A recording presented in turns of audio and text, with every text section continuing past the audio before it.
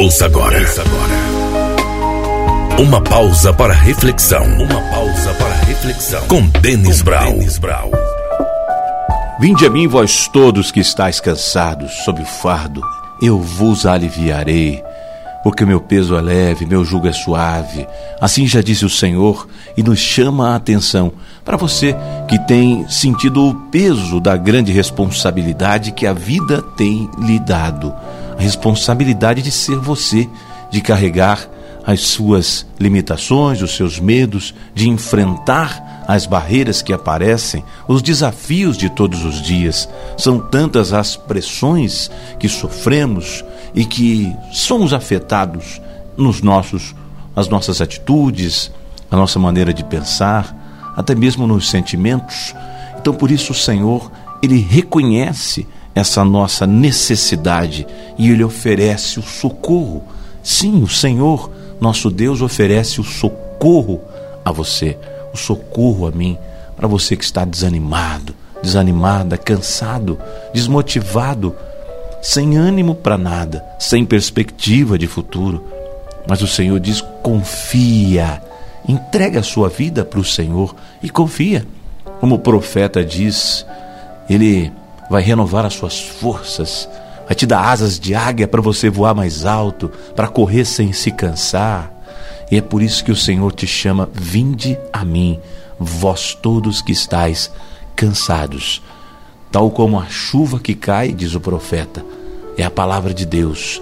A chuva não volta, ela não evapora antes de fecundar a terra que vai germinar a semente, que vai dar o pão a comer. Assim também a palavra de Deus, quando ela é lançada, não volta para Ele antes de causar o efeito, de cumprir a sua missão.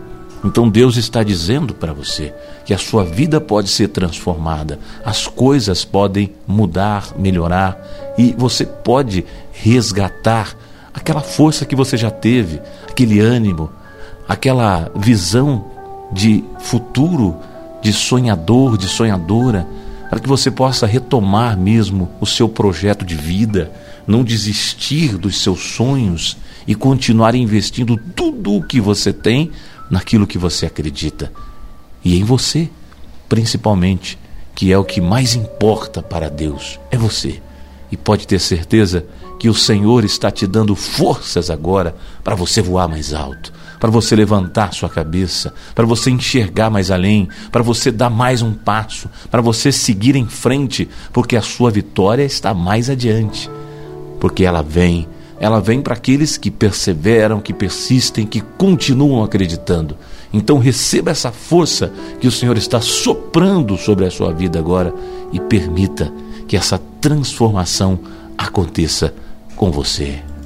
Vou arrancar minhas vestes, na rocha me lançar,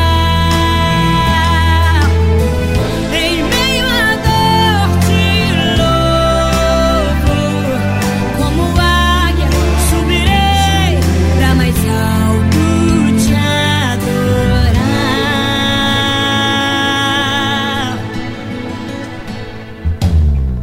Busquei estar sozinho,